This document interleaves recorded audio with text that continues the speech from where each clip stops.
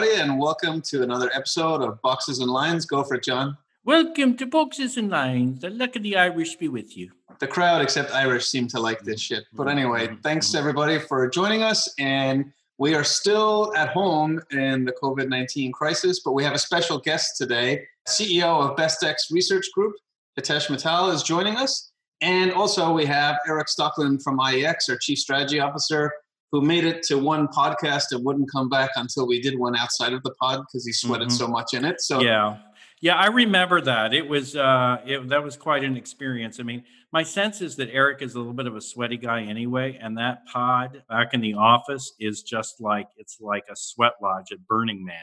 Settle down, John. You're going to make him nervous, and he'll sweat again. Okay, so I do my best work when I'm dry. So that's true. Yeah. Oh boy, Hitesh, you don't know what you said yes to, but we appreciate you joining the podcast. And I thought we'd start it off by legging in and just asking you a little bit to maybe introduce yourself to the podcast. Obviously, I've run into you in your AQR days and knew of you in your ITG days, but maybe just talk a little bit about how you ended up in the industry, what BestX Research is, and then we can go from there. And then what we want to do is talk about some of the reports that you're working on and that you've put out there. But thanks for joining us, and over to you, my man. Thanks, Ronan. Thanks for having me. Look forward to this podcast. So BestX Research, I started it 3 years ago. We've built an independent algorithmic trading platform. We offer execution algorithms for equities, futures, and FX. Our approach is a bit different from other providers. We tend to be more systematic, more measurement focused. Our business model is independent, which basically means that buy-side firms can choose the broker that they want to trade with, if they have to pay some research bills or whatever the reasons might be, and still use our platform. Prior to BestX, I was at AQR. I ran trading for them globally across asset classes. And before that, I was at ITG for about 10 years. And, my background is I'm a computer science guy, software engineer, and with random luck, in 2001, I landed at ITG, and ITG was at the forefront of electronic trading. So, and rest is history. Fell in love with trading and algorithmic trading and market structure. Built out their product first in the US and then rolled it out globally. And at AQR is a systematic asset management firm. They tend to be very focused on minimizing slippage. It makes a big difference, especially in systematic strategies. And they wanted to build out their execution algorithms internally instead of using street algorithms.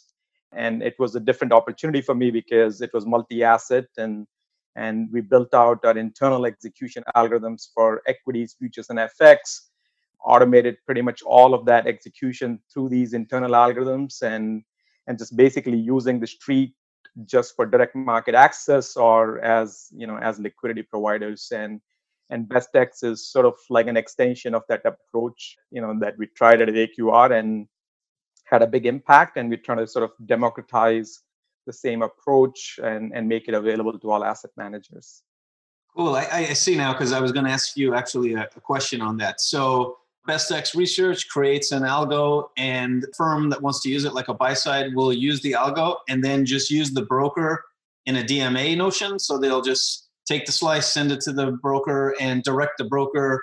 Is it down to where to trade it, how to trade it, or just how much? Yeah, so we make, our algorithms will make all the decisions as far as the price of the limit order, price of the child orders, the time of the child orders, the order types to be used, or which venue to be used. All of those decisions are made by the algorithms, but they can choose that they want to use so and so bank to get to the market. There is another approach we use, which is the brokers can basically provide our algorithms directly to the buy side as well. So we're serving both buy side and sell side customers. Cool. And prior to that AQR experience, were you mainly equities, and it was AQR that branched you into other asset classes? That is correct. Okay. At ITG for 11 years or so, it was pretty much all equities. Cool. Yeah. No, but obviously, if you know the guys at IEX, were very microscopically involved in equities, but always interested in other asset classes. How do you like branching out and doing other asset classes? I think it's very interesting. Equities is probably, I would say, the most evolved market structure, obviously. Futures are very similar to equities, I would say. They're not fragmented by design, because the exchange itself is the clearinghouse, and they sort of own that market. So it's very similar to equities. There are some differences, but FX is, I think, very interesting because FX is now pretty electronic. Most of the liquidity provision is actually done electronically, but but it's an over-the-counter asset class, and a lot of the asset managers still don't use execution algorithms to access the market. So it's literally sort of a man versus machine kind of a situation. Because it's over the counter and because it's not anonymous, there are lots of idiosyncrasies when it comes to FX, and as a result, we believe that the opportunity to improve execution is also much bigger in FX than it is in other asset classes. Makes a lot of sense, but what I'm going to do is really get back to equities because it's all we focus on. But no, I know another part of what BestX Research does, obviously, is put out research. And we'll talk about your COVID-19 impact research, which we thought was great and sort of reconnected you and I. But I also know that you're working on something, and I wanted to include John Ramsey on this part. Thank you, Ronan. Thank you for bringing me back into the podcast. I really appreciate it. He gets really antsy, right? But so on May 6th, SEC voted unanimously to, I'm copying this from a Ray J comment today, as SEC Chairman Jay Clayton put it, the modernization of governance structure for NMS plans and provide consolidated equity market data to market participants.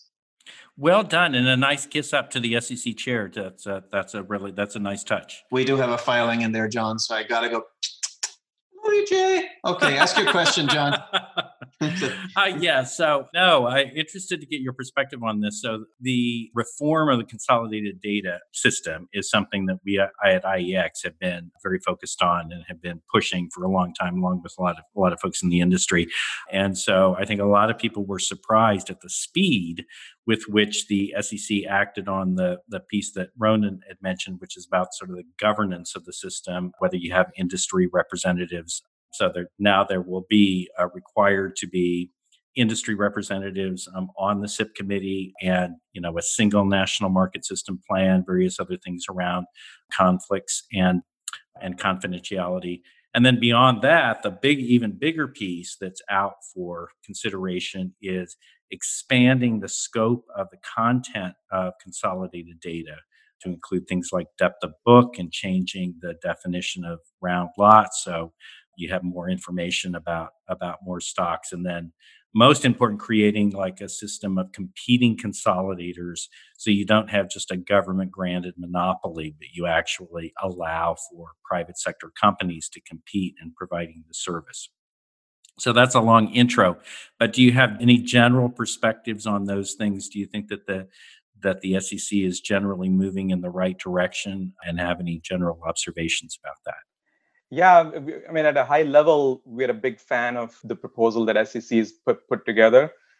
Introducing competition as it comes to being able to produce SIP data and allowing more than one vendor to be able to do that. I think that's that it goes without saying that that's a great idea.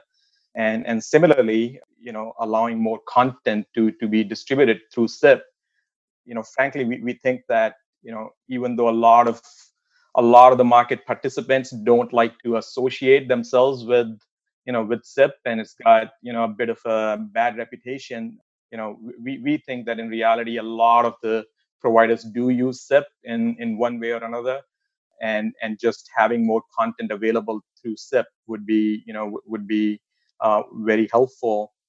We particularly like the idea of making the round size based on dollar amount than shares amount.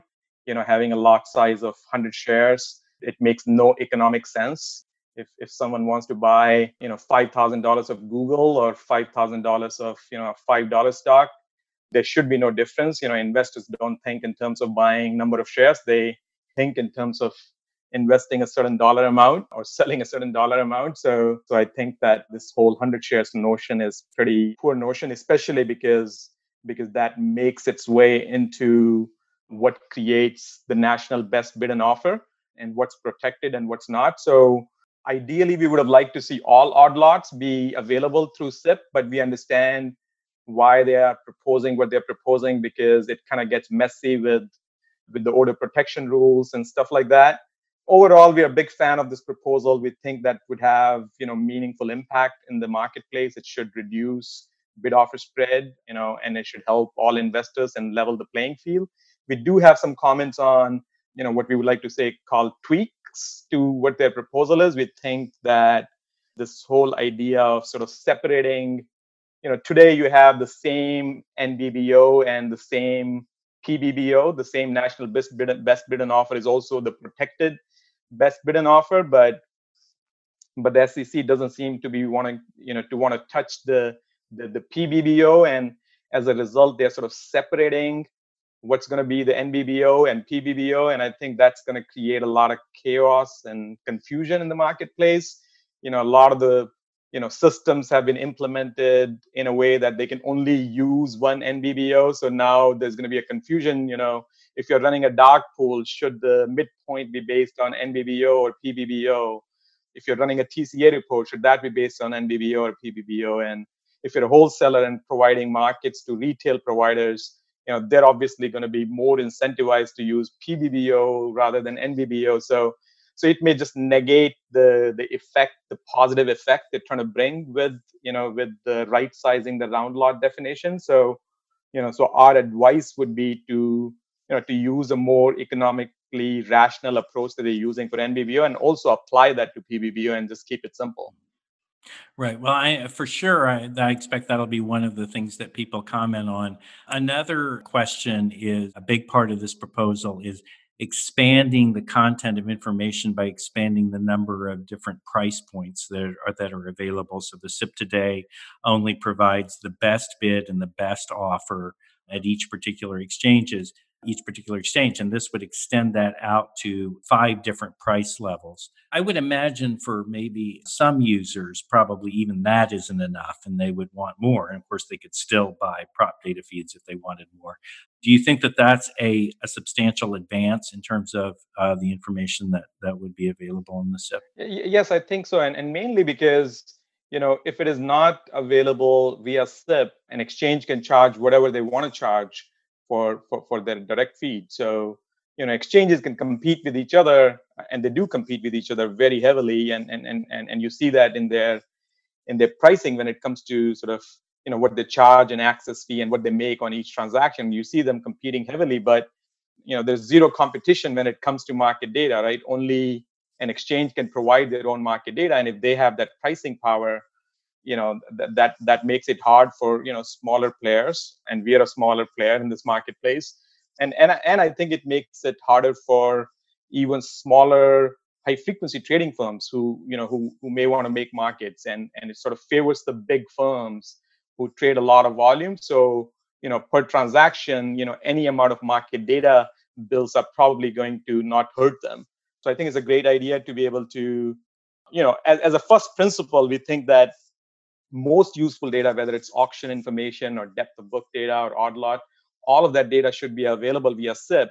One thing that we think a bit differently from the SEC is that I think that they should make it optional for the SIP vendor. So if in the world where they have many SIP vendors who want to make this data available, they should leave it to the SIP vendor whether they want to make this data available to to their clients or not. As long as the exchanges are mandated to make this information available to them, they can then decide based on the demand they have whether they should make that data available to their clients. Some SIP vendors in this futuristic state, may just want to focus on the speed, and they may not want to include the depth of book data. And others may want to make the depth of book data available to their clients. So I think it's a great idea that the exchanges are mandated to make this information available to these SIP vendors, but leave it to the SIP vendors whether to make it available or not. It makes sense. I see that Eric is raising his hand. Yeah, I think I want to bring Eric in now because this is very, very timely. And I know Hitesh and Eric have had a little chat on this. Obviously, we're all at home during this crisis, and BestX Research put out a very good report on liquidity, accessibility, impact while trading. Everything pertaining to what people are very interested about is what's going on in the market right now during this crisis. And I think, Eric, you might have some questions on that report, but I will say, like I said at the beginning, we are big fans of the report, and we know that a lot of people in the industry are. So congratulations there. But Eric, do you have any specific questions to sort of kick this off? Yeah, I mean, I think what's really great about the report is it backs up with empirical data. Well, we all sort of know intuitively, if you're looking at a screen or your working orders, that spreads have blown out, that books have gotten thinner. But to try and quantify the impact to your implementation costs or to your everyday trading processes, what I think is partly fascinating about the paper. But I also like it's kind of bold to make recommendations. And I think in this world where we're all big, complicated organizations, we often stop short of giving people the conclusion. And in the report, you've got a couple of recommendations that I think are worth diving into as well. So I sort of read it as a bit of a practitioner who wrote down and scribbled and wanted to ask follow-ups along the way. So I guess a couple of things I just want to drive into. In the beginning of the report, you mentioned, and I'll quote, the average cost of trading for the COVID-19 crisis period for S&P 100 stocks is 20 and a half basis points compared to 2.9 bips. So I want to ask a two-part question. When you make that comparison, going from 2.9 to 20 and a half basis points, for how big of an order are we talking about? Yes. And then so that's Eric. Basically, we want to do sort of more apples to apples comparison. So what we did was we took the normal period, which was I think in January, and it's basically comparing the cost of liquidity for the same amount of liquidity available at the depth, at the touch. So whatever liquidity was available at the touch in January for the same amount, how much would you pay in March during this highly volatile period? Got it. So if there was 1,000 shares on the offer, typically in January, how deep do I have to go and how big of a spread do I have to cross to put 1,000 on in the COVID crisis? That is correct. When I see numbers like that, like 10 times, nearly 10 times increase in cost, can you contextualize that? Like historically, what was it like in 2008, at ITG when you would see numbers like this, or any sort of context for people who aren't on the desk? Yeah, so I mean, I think it should, we didn't really get the opportunity to sort of compare this to what the numbers were during financial crisis in terms of, where the volatility index was, it was comparable to the days in financial crisis. We actually just got the data, for financial crisis and flash crash, and we're trying to compare just to sort of get a context around this. But, if I just have to go with a gut feeling, I think the costs are probably very similar to what we saw during those days. Right, but it's like over a period of a number of different weeks, and it's kind of like really remarkable. I have to say, your report, I think, was really clearly written and understandable. I'm not particularly a wonk or quant. Ronan acts like I can't understand anything very technical, but yeah, I'm surprised you knew what wonk was. So. Thank you, Ronan. I appreciate that. No, but I thought it was very clear, and it really does give a sense for how extraordinarily stressful and difficult this period has been for institutional traders in particular. I would think trying to find liquidity and then even once they find it, trying to find it at costs that are reasonable. And it's not just the spread, I gather from your report. One of the things is sort of the market impact costs of trading have really been blown out as well. If maybe you could talk a little bit about that. Yeah, that's right. I mean, there's typically, those things go hand in hand. Bid offer spread is the cost of liquidity for smaller size, and market impact is sort of the cost of liquidity for a bigger size. And generally speaking, both are directly proportional to the volatility and inversely proportional to they say square root of volume. So what we saw was volatility has gone up, and as a result, both bid offer spread and market impact costs went up. So I want to jump back in and ask a couple more questions about the report, things that I thought were sort of noteworthy, and I guess pose a question or two to you, Hitesh. So in the report, you recommend that clients, quote, pay special attention to the first 30 minutes of the day. So I think we all know historically the beginning of the day is the most expensive to trade. Spreads are wide. And in the report, you point out that they're even wider or more difficult. And I just want to ask, like rhetorically, do you think there's a market structure problem in the beginning of the day, or is it just kind of that's just how price discovery works and it's always going to be more expensive on the open? Or are there things we could do better as an industry to address spreads and vol in those first 15 or 30 minutes of the day?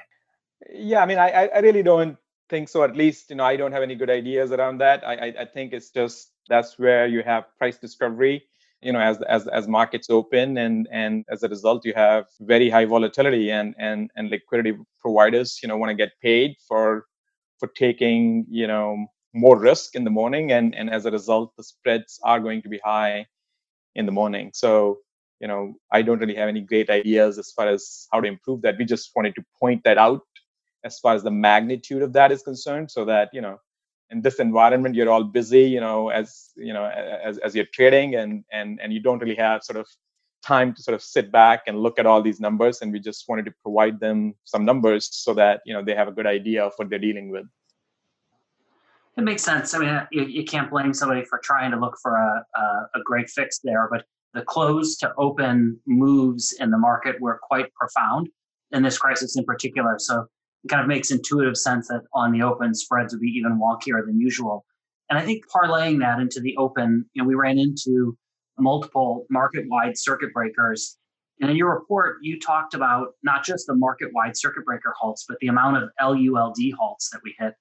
And personally, I'll admit, I didn't have any clue how many of these we hit. I was so focused on market-wide circuit breakers, latency, volume, the VIX. So with regards to LULD and market-wide circuit breakers, I guess I want to pose a question to you.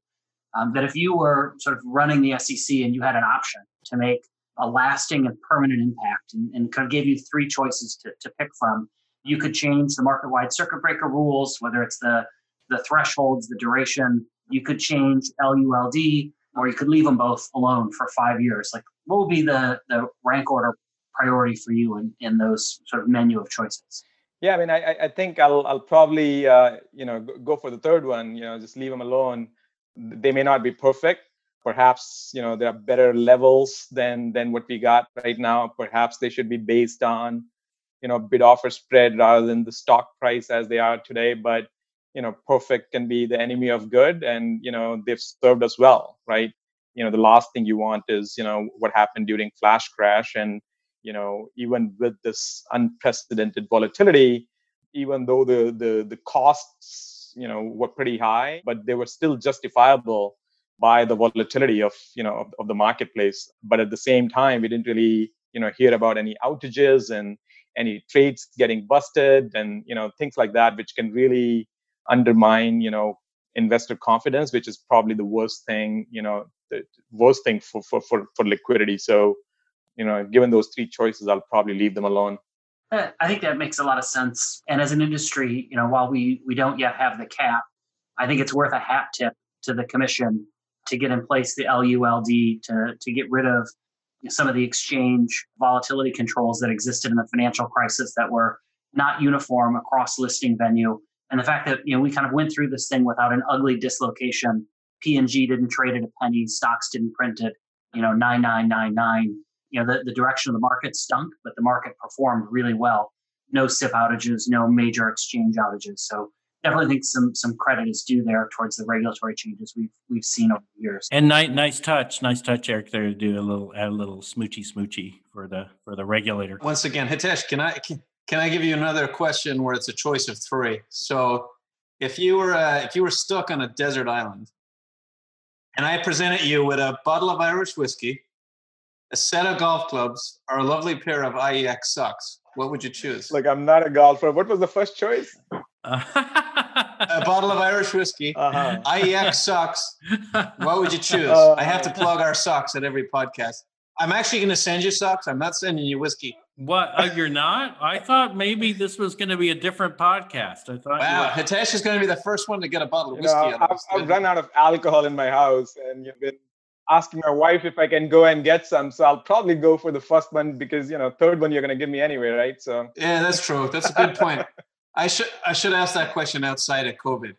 How about that for an ingenious way to bring up our IEX boxes and line sets? Sorry.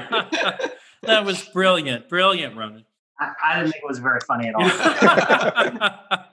Well, yeah, you have a very poor sense of humor. So one other thing I just wanted to ask you, kind of from a human interest angle, because we've been talking to a lot of our guests lately about kind of what it's been like for them dealing with working remotely, whether that's worked well for you, the clients that you're dealing with, is that posed any kind of issue? What's it been like from a personal standpoint, just adapting to this new kind of life that we're all living? Yeah, I mean, it's been different every week, I feel. Every week it evolves. Obviously there's nothing like sort of having a meeting in person, and sort of sit in the same room, and there's nothing like that. But I think we've adjusted well professionally. Sometimes it feels like we're probably more productive than we were earlier. You can just get a meeting done in Zoom and be done with it, and you're not commuting. But at a personal level, I think we can only be grateful that we are not in the same situation as a lot of the people are. One of my colleagues, his wife and his daughter, they're both nurses. So, we have none of that going on. So, right. We can only be grateful and, getting to spend time with, my 12-year-old and 6-year-old. So that's a great byproduct of it, because everybody who you haven't talked to in a while will reach out and go, how are you? And how's the family? And I have no one working on the front line. So to me, any complaint I have or my kids going nuts about not seeing their friends is not a complaint at all. Yeah, absolutely. And I think we said this a few podcasts ago. You think about it, we're all working in an industry that whatever people think about Wall Street, I would argue strongly that people work very hard, and working very hard leads you to spend less time with your family. Absolutely. And my kids are 16 and 15. I've never spent remotely close to 2 months seeing them every day. How's that going there, Ronan? It's not going great, by the way. That's the part I was going to ask if Hitesh has a spare bedroom, but we'll get there. Another question we ask every guest to put you on the spot, but what's your favorite Wall Street movie? What's my favorite Wall Street movie? Favorite Wall Street movie. It can be tangential. It can be whatever you think. Probably The Big Short. I don't know. Oh, yeah. No one's picked that one yet. That's good. That's probably because I remember watching it more recently than others, so. Yeah, it's a good movie, actually. I was really surprised how they could take such a complicated topic and make it interesting. Yeah, the book was definitely more interesting, but, the movie wasn't bad. Brennan did a podcast with the characters in The Big Short, but he excluded here we from go. that. Yeah. John just won't let it go, Mm-hmm.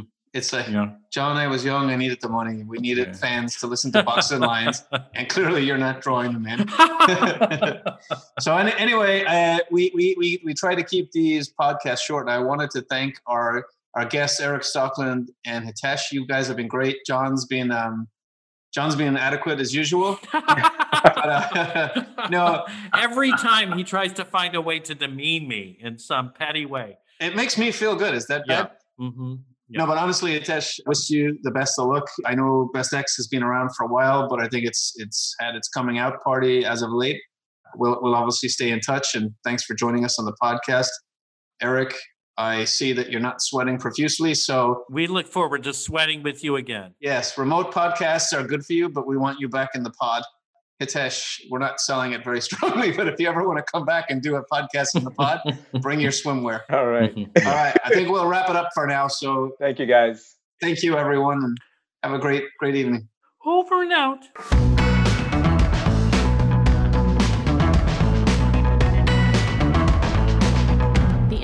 And opinions expressed in this podcast are provided for informational and educational purposes only, and IEX Group, Inc. and its affiliates do not make any representations or warranties as to the accuracy or completeness of the information contained in this podcast. Nothing in this podcast constitutes a solicitation or offer to buy or sell any securities or provide any investment advice or service. Some portions of the preceding conversations may have been edited for length or clarity. Copyright IEX Group, Inc., all rights reserved.